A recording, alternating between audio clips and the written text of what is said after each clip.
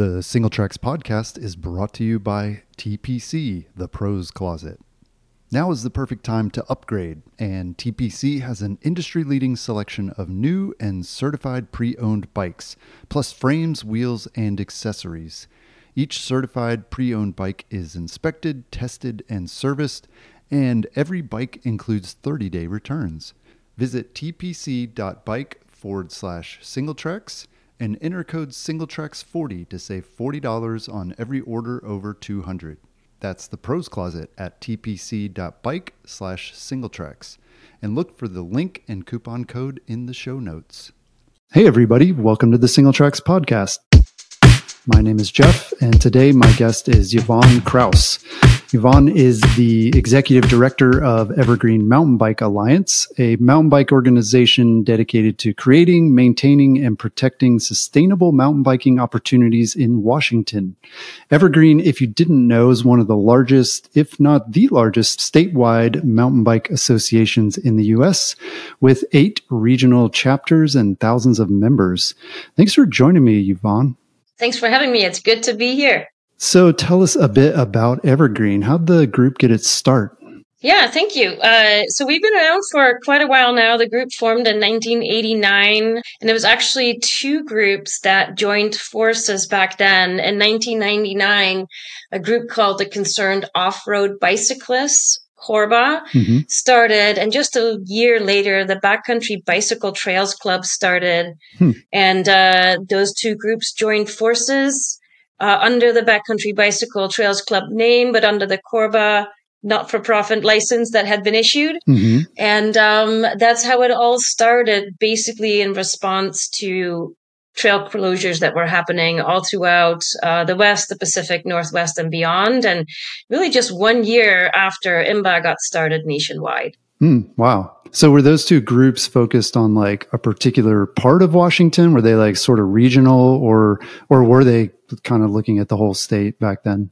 Back then, it was very much local, and particularly Backcountry Bicycle Trails Club, led by Art Tufte and Len Francis at the time, was about advocacy and beginning to create a relationship with land managers to make the case for mountain bike trail development, doing a lot of maintenance work, and starting the education program. So getting folks to come to group rides, creating community, getting people together in a venue specifically for mountain biking, doing that community engagement, and then starting an education program for both kids and adults. Okay. So I believe I read that you joined Evergreen in 2015. What were you doing before that?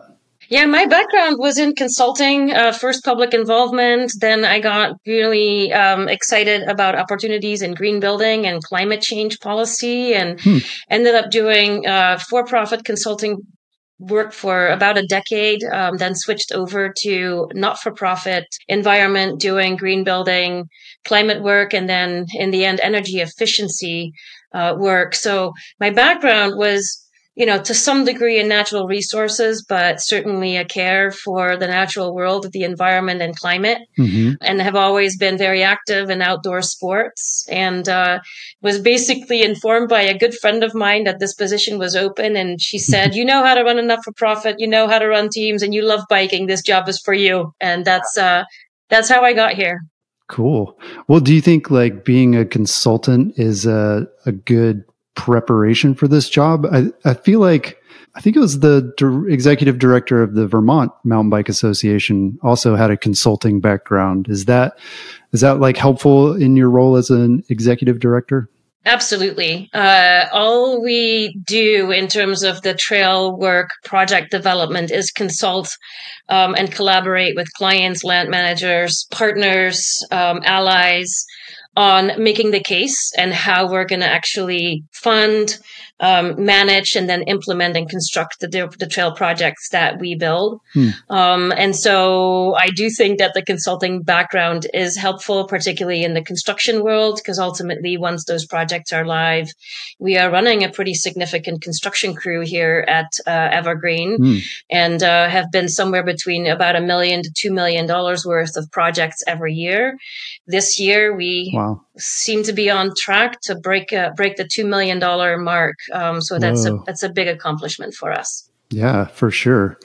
And so, yeah, I mean, we mentioned in the intro that Evergreen is one of the largest, I think you guys claim to be the largest statewide mountain bike association in the U.S. How do those chapters fit underneath the Evergreen umbrella? Like, how's everything set up as far as the organization goes? Yeah, so we have one not-for-profit license, basically. So we're incorporated as one not-for-profit. And under that, we run the 8 chapters. So those 8 chapters are not their own individual 501c3. So that differs a little from, for example, how VIMBA works in Vermont. Mm-hmm. But we run it under one statewide organization. Okay. Chapters join when they're ready to join, or when groups feel like they need help, they want to join, or there's momentum in an area of the state where Evergreen may not have had a presence. Mm-hmm. We don't seek that out, basically, but we're there to help on a statewide basis. And then if groups want to join, we're all there for them. So that's led to 8 chapters to date. Okay. Our work at the statewide office, which is in North Bend, Washington, is very much done with a statewide lens to support all of the chapters in their growth. Mm-hmm. Most of the chapters have now gotten to the point where either they have been able to hire staff or they've been able to land their first paid contract. And that's really our goal, is that those chapters become independently staffed, independently operating organizations. But we, as the statewide alliance, provide the insurance support, the advocacy support, the funding when they need it. And we still handle all the statewide funding campaigns. Okay. As well as, a statewide mountain bike festival to create that umbrella identity and brand around all of the great work that's happening across the state. Interesting. Well, how many paid staffers then are part of Evergreen, like at the corporate level and then also like within the chapters? Yeah, the admin team is still remarkably small considering what we get done. It's an amazingly effective little team, and I love working with them all. There are just about 11 admin staff now. Oh, wow. And then we have, in the wintertime, around 20 full-time trail builders who stay with us year-round. Okay. And that basically doubles in the summer. In the high 30s in terms of contracted trail employees across those 8 chapters. Interesting. Where do those, this brings up another question, but who are these contract trail builders that you bring in the summer that are just sort of like seasonal workers? Where do you find folks that are up for doing that? Yeah, a lot of them are return employees at this point, particularly in the established chapters that have snow in the wintertime. We're able to employ the same folks who come back to us and may work at the ski resort in the wintertime or have alternate employment. So the seasonal staff, there's a lot of return crew, which makes life a lot easier. And then we also hire seasonal staff from all over, really. A lot of times we have an opportunity to hire on a really dedicated volunteer.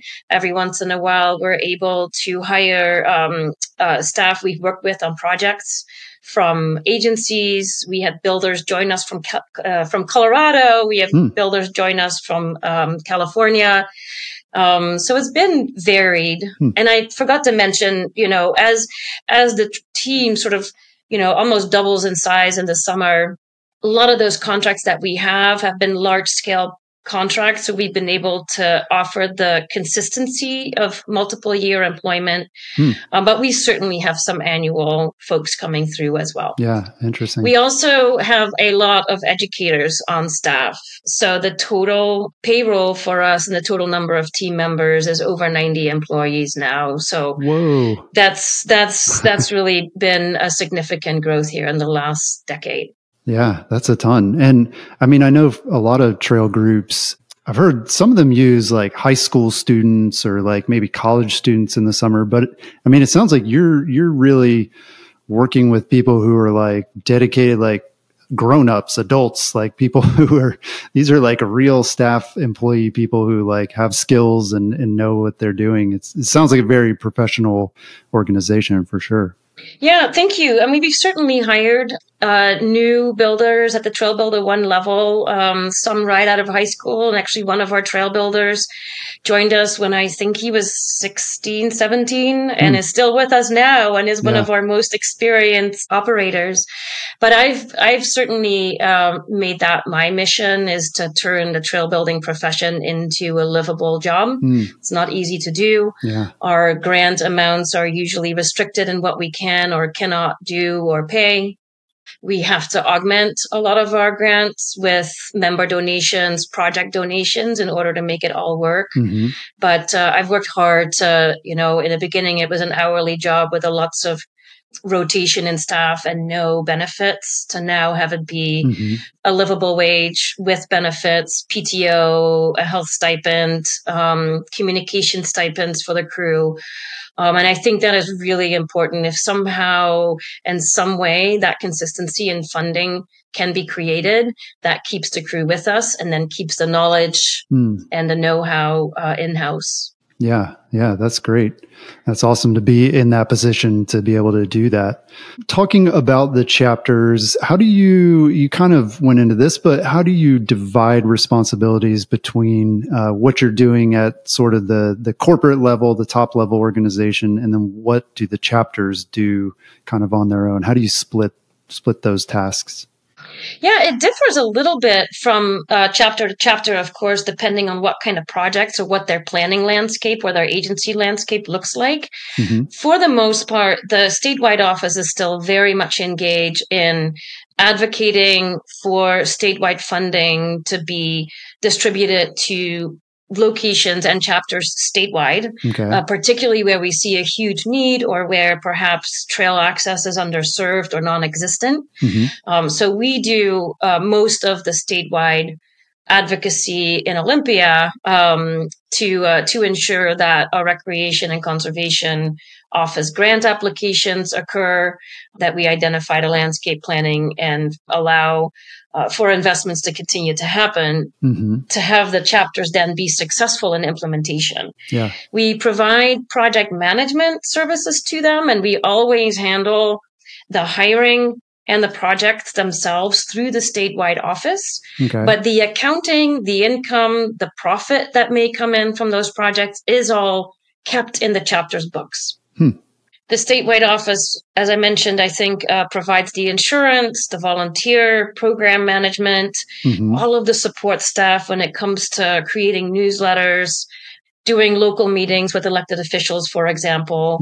But then we 100% still rely on the dedicated volunteers within the chapters to actually make the on-the-ground work happen. And so the volunteerism, the community building, oftentimes the education programs is all done by just the great people who make up the mountain bike community and just have so much passion and dedication to what they do. Yeah, that makes a lot of sense. And obviously it's a great model that's working really well there. So you also mentioned that Evergreen got its start in the late 80s, kind of in response to some trail closures, I guess, hiking trails or trails like multi-use trails. Bikers were losing access to those trails. How have things changed since then in terms of the challenges that Evergreen's facing? It's a good question. That time was way before my time. So I wasn't part of the advocacy and the focused messaging around that time.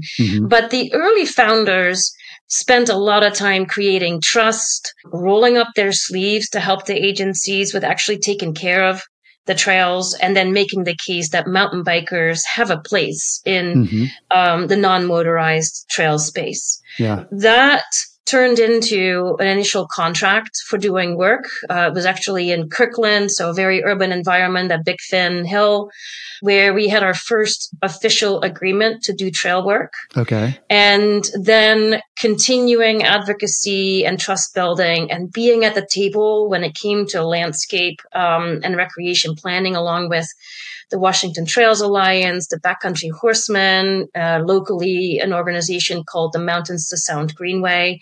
we more and more became a respected partner at the table. Right. And eventually landed our first professional trail building contract with the Colonnade in the city of Seattle. And that turned things around. Now there was a contractual agreement. We could hire our first staff. Justin Vanderpool was hired and really laid the foundation for that Colonnade contract to come to be. And the change has been, lots of trail building and lots of projects, hundreds of miles of new trails across the state, all done through professional cost share agreements, partnership agreements, direct vendor agreements. I mean, this is where the consulting side of things came in handy, and understanding that procurement environment and the different routes that we can take to get trail contracts signed. Interesting. However, I will say that now I see that environment changing a bit again, and more concerned with the increasing growth, increased use on trails, and increased concern about the impact of the mountain bike community on the multi-use space. So we might be in a wave where this advocacy may need to be increased again. Yeah, right. I think that's really interesting. I mean, for a lot of mountain bikers who have been doing it for a while, in the early days, we kind of had to justify ourselves and say, hey, we're trail users too, and we're responsible. And, a lot of groups, including Evergreen and others around the country, did a great job with that and established themselves as being, good contributors to trails. And yeah, you're right. Now we're seeing a shift. I mean, why do you think, are people singling out mountain bikers per se, that this increased trail use? I mean, it's all groups, right? I mean, it's hikers, it's bikers. So is it something directed at us, or is it just more of a general thing where everybody is saying, hey, how do we deal with more visitors to our trails, whether they're hiking or biking or riding horses or whatever? Yeah, I think, there's a lot of things that are happening right now on our trails. Increased numbers with the COVID explosion in the outdoor recreation world, investment in recreation that's not quite keeping up with the need for additional access. Here in Washington State, much increased focus on the impacts of recreation amongst the tribes. And then that combined with forest fires, climate change. We're at this nexus of what do we do with our outdoor recreation space? How do we keep it sustainable? How do we maintain our positive working relationship with the conservation organization who have helped us a lot and who we collaborate with in any new trail project proposal to identify the most sustainable way to create, a trail network that has the most amount and the highest quality user experience with the least amount of environmental impact. Right. So the tribal concerns around that right now are quite significant. And ultimately, the conservation groups and the old issue of does mountain biking have a space in the non-motorized trail world? We are still, just for lack of a better way to saying it, we're still a very easy target to say that we are causing conflict on the trail, and B, saying that our technology has advanced so much that we're no longer a compatible use. And so that's the conversation that I'm now hearing more again. And, when we're in these times of challenging access, a little bit more conflict, we tend to focus in on things that we think we can control, right? And when there are concerns on multi-use trails, it is a fairly easy argument to make to say that mountain biking is no longer compatible, the conflict is too high, the risk has increased. And that conversation didn't exist a decade anymore. But now I'm hearing that again. And that's why I'm saying I feel like we're a little bit back in that cycle of having to redo advocacy. Because the reality is our impact is fairly limited. As long as we behave, right? We are absolutely a compatible use. Trail design can ensure that it's a compatible use. And we're the ones who are rolling up our sleeves and actually take care of the trails. Right. Right. Yeah. Right. There's a lot of positives for sure about what mountain bikers are doing for trails. And I mean, you mentioned conservationists. I mean, I would put mountain bikers in that bucket too. I mean, I think most, Absolutely. if not all of us are conservationists and we want to protect the places we ride. But yeah, I mean, is the behavior something that has changed? Do you think like mountain bikers are more or less courteous than they used to be? I don't know. Like, is it, I mean, for me, from my perspective, it seems like it is just this case of there's just more of everybody on the trails, and that Right. alone is going to cause a bit more conflict. And yeah, hopefully we're still on our best behavior, hopefully. Yeah, I agree. I mean, in my personal experience, I really rarely, if ever, have had a negative trail experience or interaction, even, with all the users, whether I'm on a motorized trail, a non-motorized trail, whether I'm riding a horse or trail running or hiking. I believe that for the most part, everybody is out there to enjoy themselves and the trail interactions are positive. Mm-hmm. But in social media and during planning processes, we often hear comments about that incompatibility, the concern amongst the backcountry horsemen for potential risk. And I think, mountain bikers have never shied away from technology. And because we're constantly changing our user experience, Mm-hmm. because we have changed the way we build trail, we cater to different types of riding styles now, right? So different types of trails. That's not something that is acceptable to a hiker sometimes or an equestrian. So that's right. where the rub is and the conflict is. However, all of those trail evolutions are done and designed to actually provide a higher quality user experience for all, and to create spaces where we share the trail together, where it's possible and a high quality user experience, and then separate where needed, where the potential for risk could be introduced, directional downhill trails, for example. Right. Yeah. Yeah. Well, thinking about compatible use, like what does e-bike trail access look like in the state of Washington right now? I know the state was one of the early ones to kind of put into legislation, like definitions and things about e-bikes. Like where are we right now in the state in terms of that access? Yeah, it's still a murky environment, unfortunately. Evergreen's been quite active, facilitated a 7-month committee to come up with perhaps common ground and a policy recommendation.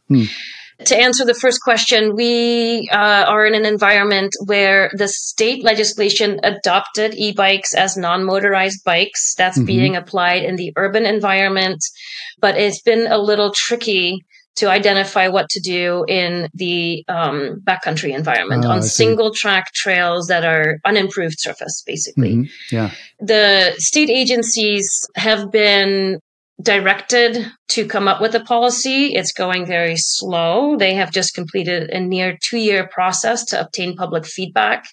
The Department of Natural Resources and Department of Fish and Wildlife have completed the process, not created the policy yet, but they've gathered all their feedback. Okay. State parks, Washington State Parks adopted a policy for Class 1 access on their trail networks. So far, that's been implemented without any issues. However, there's still a lot of perceived fear in doing that statewide amongst the other agencies. Also, the Washington State tribes, in an engagement process on that issue, unanimously voiced that they did not want e-bikes added to the trails just because of the pressure that are already existing. So they are of unanimous opinion that adding another use is not a good thing at the moment. So the environment is challenging. And then, of course, the federal national forest environment is what it is nationwide. Yeah. Yeah. I mean, do you think there ever will be a day when this is like more clear and, everybody kind of agrees, or are we, looking at a future where everywhere is different? If you go to a state park, if you're riding on Forest Service, if you're riding in a city, all these places are going to have different regulations. Or do you think that there is some like solution that could work for everybody? Yeah, we at Evergreen came up with a recommendation adopted by the board as a result of the 7-month committee process where we polled basically every user and found out, well, most user groups can align along class 1 access. Mm-hmm. And most user groups are not okay with class 2 and class 3 when you're talking about non-motorized trails. We hoped that from the statewide agencies, there could be an open unless signed closed environment, so that as an e-bike user, for the most part, you can ride on a non-motorized trail with a class 1 e-bike. But if it's not allowed, it will be side closed. Mm-hmm. But to get there, to your point, it's going to take a long time.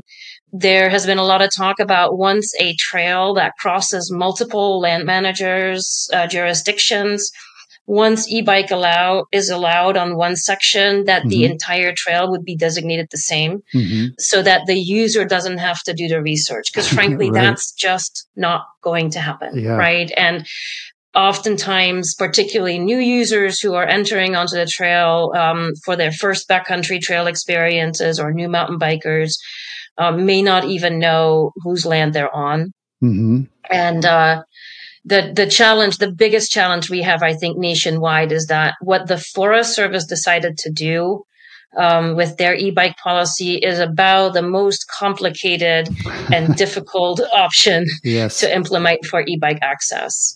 So I am really concerned about, although I am doing this, and Evergreen will create a pilot project with the Forest Service. We've had initial discussions about that with Region 6. But once mountain bikers need to connect with hikers and equestrians to request that their favorite trail system needs to be redesignated to a motorized trail system for e-bikes only, you run into challenges with the funding sources for a motorized trail system versus non-motorized being different. And it creates the fight. What's the incentive for the backcountry horsemen and the hikers to support that? Right. So there will be places where it's possible, but it is an incredibly difficult situation that we are in from the National Forest perspective. Yeah. It's super confusing, and it seems like it is changing kind of all the time. And it's hard to keep up with what the rules are. I guess I'm just hoping one day it'll be much simpler and we'll know where you can ride and where you can't ride. That is the hope. Mm-hmm. Yes. So obviously Evergreen and your chapters, you support tons of great mountain bike trails throughout the state. What are some of the most popular trail systems in sort of the state of Washington and the ones that Evergreen's involved in? Yeah, fun question. So, I mean, obviously, since we started in the greater Puget Sound area, the greater Seattle, Olympia, Tacoma, Everett area, most of the trails are developed here. They're purpose-built. This is where we got our start. So North Bend, the city of North Bend, which is about a 40-minute drive from the city of Seattle, in the foothills of the Cascades, and on the way to the summit at Snoqualmie Ski Resort. North Bend has really established itself as the center of mountain biking here. Okay. You have Tiger Mountain with over 25 miles of trail, Raging River, which will have a total of over 30 miles of trail, Olali, which will have about, I think when we're done, 15 miles of trail or so. A small community ride park right in town that will open later this year called Tennant Trailhead. That will be connected to Raging River, so you can ride your bike right from North Bend over to Raging River. Oh, wow. And then, of course, Duthie Hill Mountain Bike Park, where we got our start, the first real mountain bike park constructed by us after the Colonnade. That's still the most visited location in Washington State for mountain biking. And it's a small park. It's only 120 acres, but there's 8 miles of absolutely fun-packed trails in that park, really catering to all uses. And, almost 1,000, we have 300 plus kids going through dirt camps there, and then almost 1,000 people in our education clinics every year. Wow, that's cool. Yeah. I mean, it sounds like some of the more popular trails, just like a lot of places, are the ones that are close to where people live, or the ones that they can get to, you know, maybe after work or like on a weekend day. Is there much of a push in the state of Washington for trails to drive tourism, like in terms of, these bigger projects that would maybe attract people from out of state? Yeah, absolutely. I just gave you the overview of sort of the hub and where we started and why there are so many trails. Yeah. But before I get to the tourism question, the other places to ride that have been built in the last decade are Chickadee, which is in Winthrop in the Methow Valley, at Sun Mountain Lodge. I can't remember how many trails there are now, but a huge system there. We are building 30 new miles right now at Loop Loop Ski Resort at North Summit, also in the Methow Valley. Our central chapters, that's all done by the Methow chapter, amazing riding area, definitely a tourism destination. Our central chapter has two really big locations that drive tourism every year. One is Ski Hill in Leavenworth and Freund Canyon, long established popular riding area, and then Number 2 Canyon, which is in its fourth year of grant funding. It's a remarkable new system built by bikers for bikers, but also multi-use. Mount Spokane, so the East chapter has built a brand new directional downhill only trail at Mount Spokane, the first in that area. And then in the southwest of the state, we have the Yackle Burn, which there are 3 or 4 really spectacular mountain bike trails that provide a downhill experience with views and volcanoes and just absolute remarkable riding areas. And then lastly, in the West Sound, we just opened up a new ride park. That's the most progressive park we've built to date. I was a little nervous because this was done on public lands. And so the jumps there are bigger than we've built anywhere else. The design is innovative. The West Sound crew there did an amazing job, and it's already drawing a lot of attention. So there's no direct push for mountain bike tourism at the statewide level. However, the individual communities that have invested are very much seeing the benefits of that. Another very popular riding area that many people nationwide know about is Galbraith, which is actually a non-evergreen ride area run by the Whatcom Mountain Bike Coalition. And we collaborate with them, but they're doing awesome work. So we don't need to be there because they've got their mountain bike work taken care of. I collaborate with their executive director quite a bit. And certainly there, people know about it. It's got an image, a reputation, a community around it. So that's driving tourism. Absolutely. Yeah. It sounds like a lot of recent projects too are these like sort of bike parks and like downhill optimized trails. Is that a focus? I mean, is this basically what your members are saying that they want to see? Like how do you decide what type of project makes sense? Because I know those are the harder ones to get approved in a lot of cases, like going to a land manager and saying, we want this like downhill trail, or we want this like advanced riding experience. They're not always open to that, but it sounds like you've been successful. So like what's kind of driving that? Yeah, well, we are very lucky in Washington State that we have a remarkable outdoor recreation grant system run through the Recreation and Conservation Office. So we apply for grants, and when we do that, they have a track for development and planning grant opportunities. So we can work with land managers and local communities to develop a vision, create a trail plan concept, and then apply for the grant using the grant criteria to get that concept, hopefully a really high score to get it funded. Because mountain biking trail investment is so underserved in terms of recreation, when you look at where state agencies have put their dollars, we have lots of boating facilities. We have lots of state parks and hiking opportunities. There are lots of equestrian investments from, decades ago, but there were very few mountain bike investments. So we made the case that, it was, to say it very directly, it's just time to start investing in mountain bikers because there are this many mountain bikers in Washington State. Here's how big we are as an organization. Here's how many members we have. And those numbers and that growth made that argument sort of a winning argument. On top of that, if you can create a trail network and make the case for a dense, near urban trail network that caters to all levels of riders will be maintained with community elbow grease in the future, as well as dollars coming from our organization.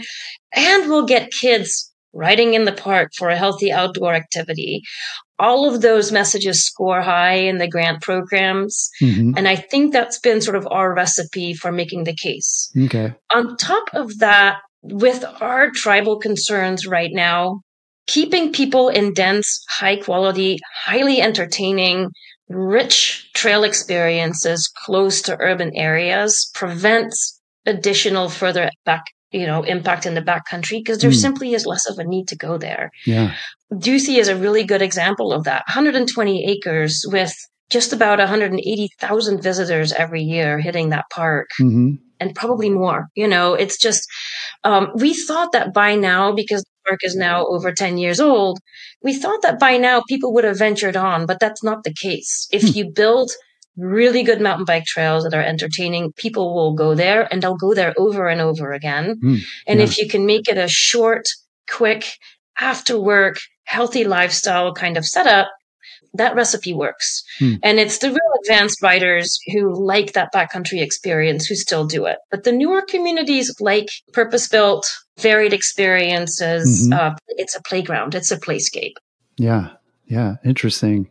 And circling back to the tourism question too. I mean, is that an effective thing in terms of grants or at least just getting approvals? Like, are you going to communities and saying, look, we'd like to do this trail project, and one of the advantages is increased tourism? Or are you having communities coming to you and saying, we want more people, like, can you guys help us? Or is it kind of a mix of the two? It's absolutely a mix of the two, I would say. Rural economic development in small communities was a key message of our Commissioner of Public Lands here. So we absolutely use that in our grant applications, particularly in areas that have no trails, have little trails or trail access. And then, making the case that not only do we create the trails, but then create social structure for after school programs, for example, once those trails are in place. That scores with our grant program. Absolutely. Yeah. In terms of direct tourism, as I mentioned, the state is not doing that yet. The agencies aren't doing that yet. Washington State actually disbanded its tourism office a few years ago and just recently brought that back. So we're looking for a little bit more tourism investment coming our way. And the Washington Tourism Alliance is using a new app called the Tread Map app. Tread is out of Wenatchee in central Washington, and they are really trying to promote not only the availability of trails, but also the management of the trails. So we talked a lot about grants. Obviously, that's a big part of the funding for Evergreen. What are some of the other primary sources for your organization?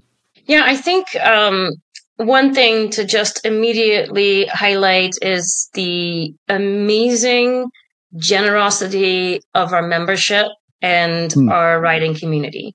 Every year, we work incredibly hard to try and get projects to be shovel ready, both at the chapter level with volunteers and then myself, just again, understanding opportunities, being that consultant to come in and work with communities on everything from pump tracks to ride parks to backcountry trails to connector trails to trailhead development. And oftentimes we either self-fund that work or we come up with a significant match so that we score really well in the grants.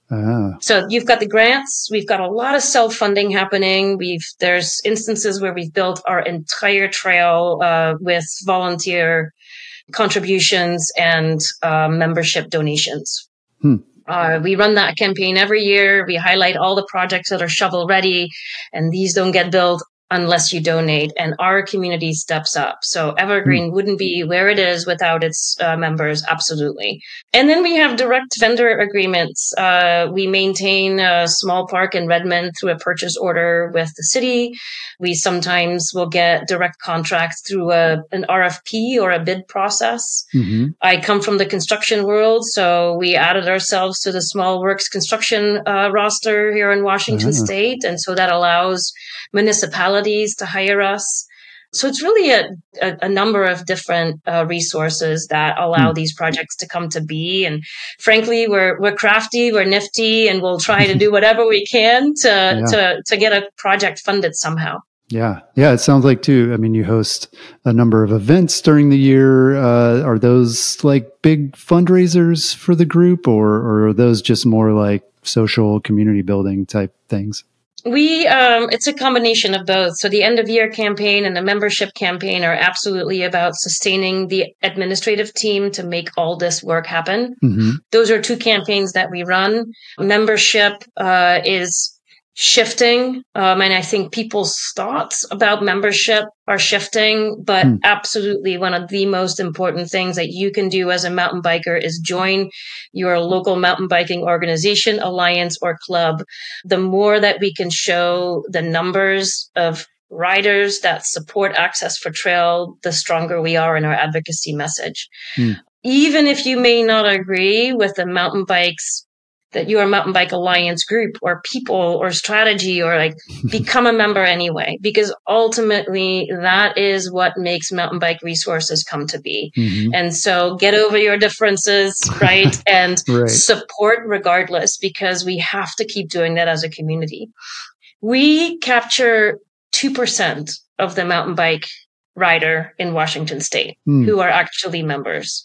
Yeah. And that is a quite normal membership percentage, actually. So same for the Washington Trails Alliance for Association for Hikers. We have to do better. We as a mountain bike community have to do better. So number one, join a club. You make a really great point about, I mean, I hear it all the time too. People say, you ask them, why are you not a part of, IMBA or your local chapter or whatever. And people will say, oh, well, I don't like this one thing they're doing, or I disagree.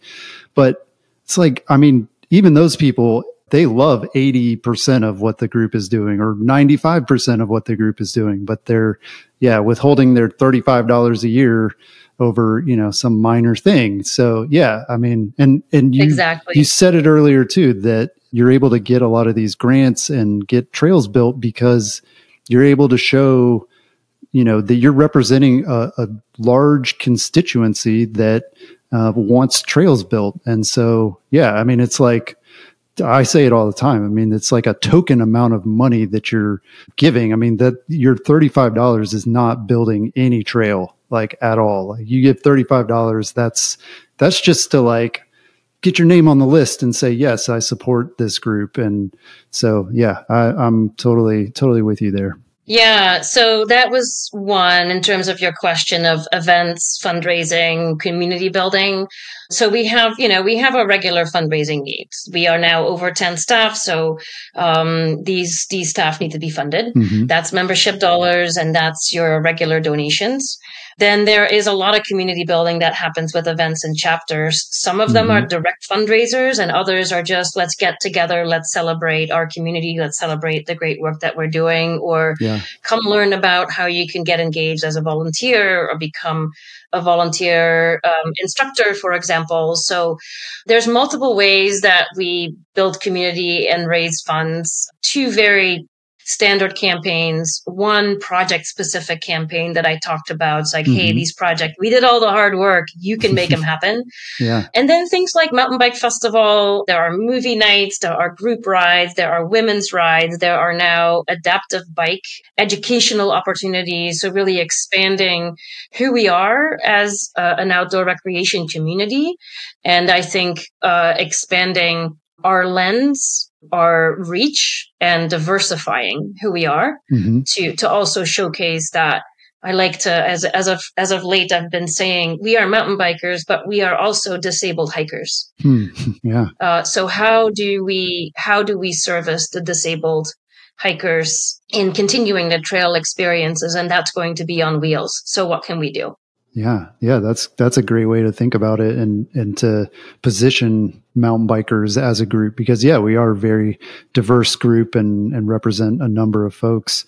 Are trail use fees something that Evergreen or any of the groups that you work with utilize? And I mean, like, specifically, are there like donation boxes at trailheads, or are there like places where people have to pay a few bucks to ride a trail? Is that something that Evergreen does in any of the locations? No, so we work primarily on public lands. Mm-hmm. So we don't own the trails. We build them for a client. Right. The client manages them. And because it's public lands, there's usually a little resistance to any kind of commercialization of messaging at trailheads. Right. We don't even necessarily always get our logo on a trailhead or a kiosk. That is not a given. And we don't mind or don't push for that too hard. What we care about is delivering a good quality trail experience to our members, right? And meeting a need. Yeah.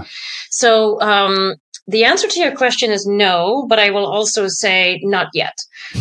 There are trail systems where we are allowed to do so. Number 2 Canyon is a really good example of a very collaborative and willing Forest Service staff who are basically saying, let's try this, who allow us to put a QR code on, put messaging on the trail about how you can get engaged and involved and how you can donate to that system for ongoing funding. Mm-hmm.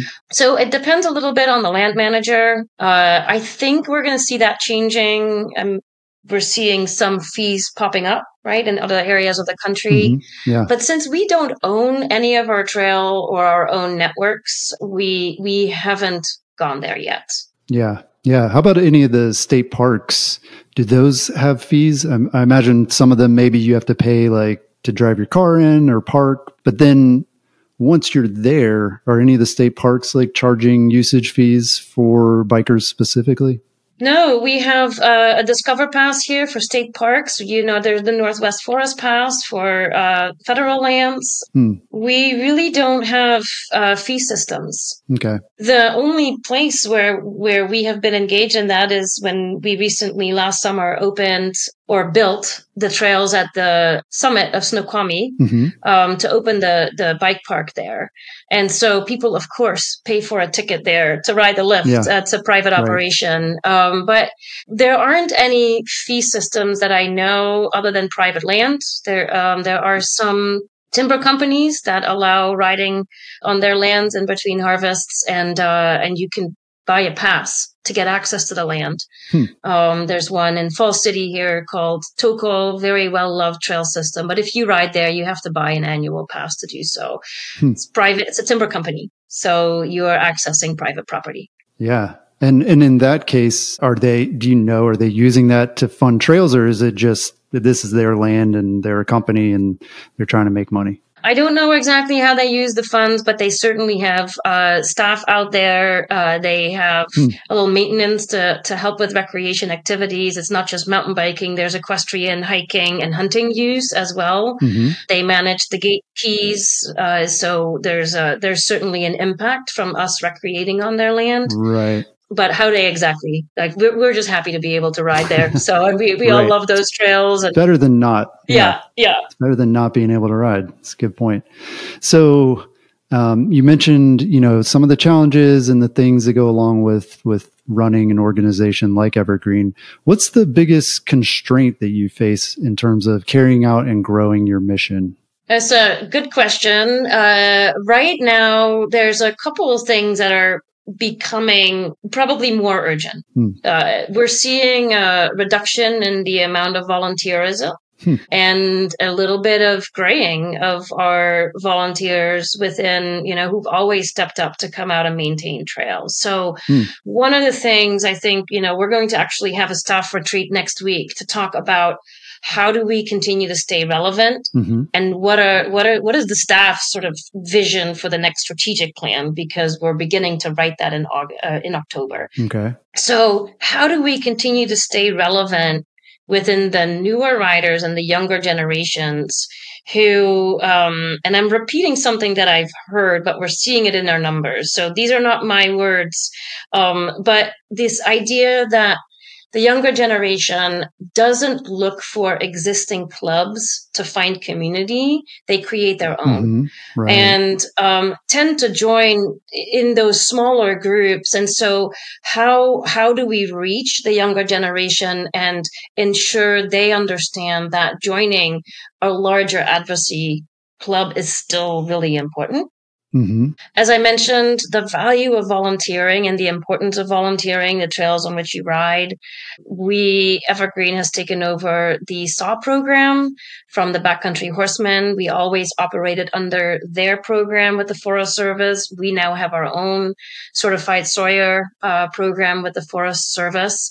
And so get involved. How does this work? Like really getting the attention of folks to participate in our volunteer programs. And then, as I mentioned, just the impacts on our lands between all the recreationists that are out there. How do we deal with that? And how do we find balance, particularly with the tribal concerns? So I'm in the middle of that, trying to navigate the need for more recreation investment, yet the resistance and concern about putting additional recreation resources and users on the land and the impact to habitat, wildlife.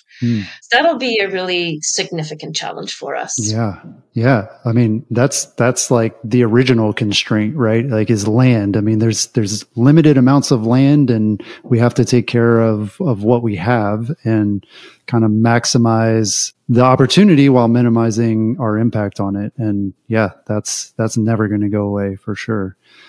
So what's next for Evergreen? You mentioned the strategic plan coming up that you're going to be renewing and looking at again, and some of these ongoing projects. What's kind of on your radar for the next year or two? Yeah, I think just simply the discussion about how do we stay relevant, where do we need to be next, what are areas in the state that are currently still underserved that need help, how do we continue to strengthen and build up our chapters.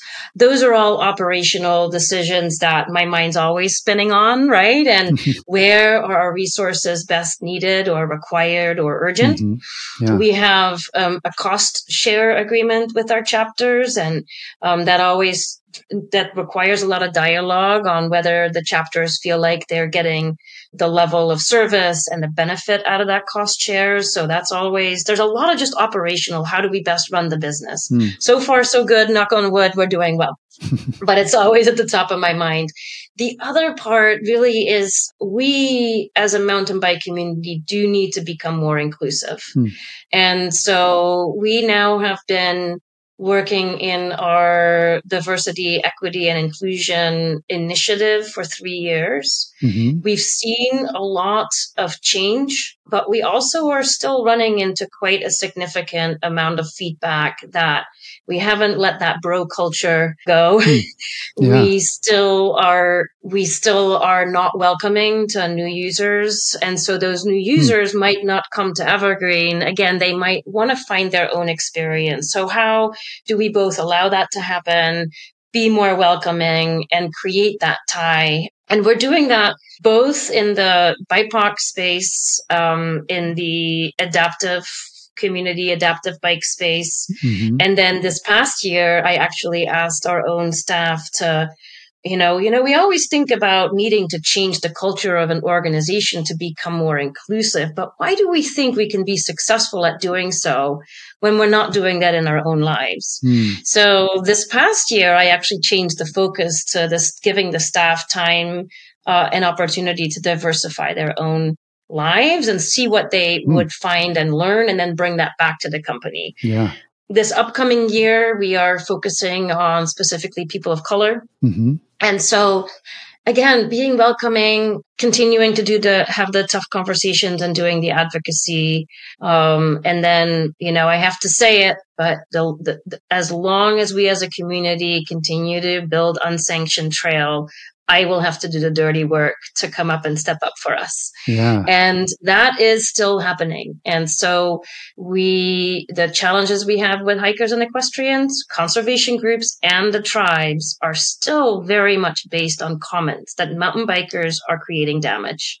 That's something that takes my time. It takes membership resources and money. I'd rather spend my time elsewhere. And, but it is still a reality that our community needs to be honest about, grapple with, and realize that we're not going to be fully respected by those conservation groups until we stop that.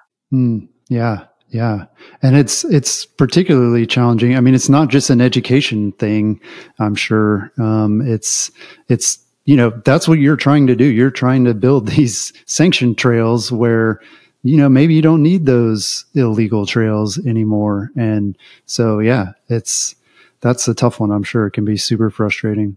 Yes, it's difficult. There are areas where there still haven't been recreation investments to create trails. So this is where we see that. Yeah. But there are areas in our state where there are plenty of trails to ride now. And there's still this sort of like idea that it's okay to go into the woods and create your own experience. And again, we won't have the same level of discussion at the table as long as that continues. Right. Yeah. Yeah. And also you make a great point about just being a more welcoming culture. And I think that's super important in terms of diversity. And it's important even I think everybody benefits from that, right? Like in terms of new riders, no matter who they are, or what they look like. I mean, mountain biking can be intimidating to start. Even if you do look like everybody else at the trailhead, you're still not like, I don't know. I wasn't anyway. It was uncomfortable. Always looking around like, is my bike good enough? Like, am I going to be too slow on the trail? I mean, I think if all of us think about what it was like to start mountain biking, then we could definitely do a lot better in terms of welcoming others and like making sure that first experience for people is so much better. You are absolutely right. I think that goes both for people and the types of trails that we ride. Yeah. My hope is that we all come to the realization that there is no bad trail and there is no need to criticize one trail over another. They are all trails built by people with different opinion, and let's respect those opinions and just celebrate the fact that we now have, at least in Washington State, miles and miles of trails to ride. Some of them are your styles, some of them are not, but they're another person's styles. So both of them are just as good. Yeah, absolutely. Yeah. Great stuff. Well, Yvonne, thanks so much for taking the time to chat with us and filling us in on Evergreen. As always, your group is doing amazing work, and it's always great to learn from that and see how others can apply those things as well. So thank you. Yeah, thank you for inviting me. Really fun. Well, you can connect with Evergreen at evergreenmtb.org, where you can learn more about the group and find out how you can get involved. That's all we've got this week. We'll talk to you again next week.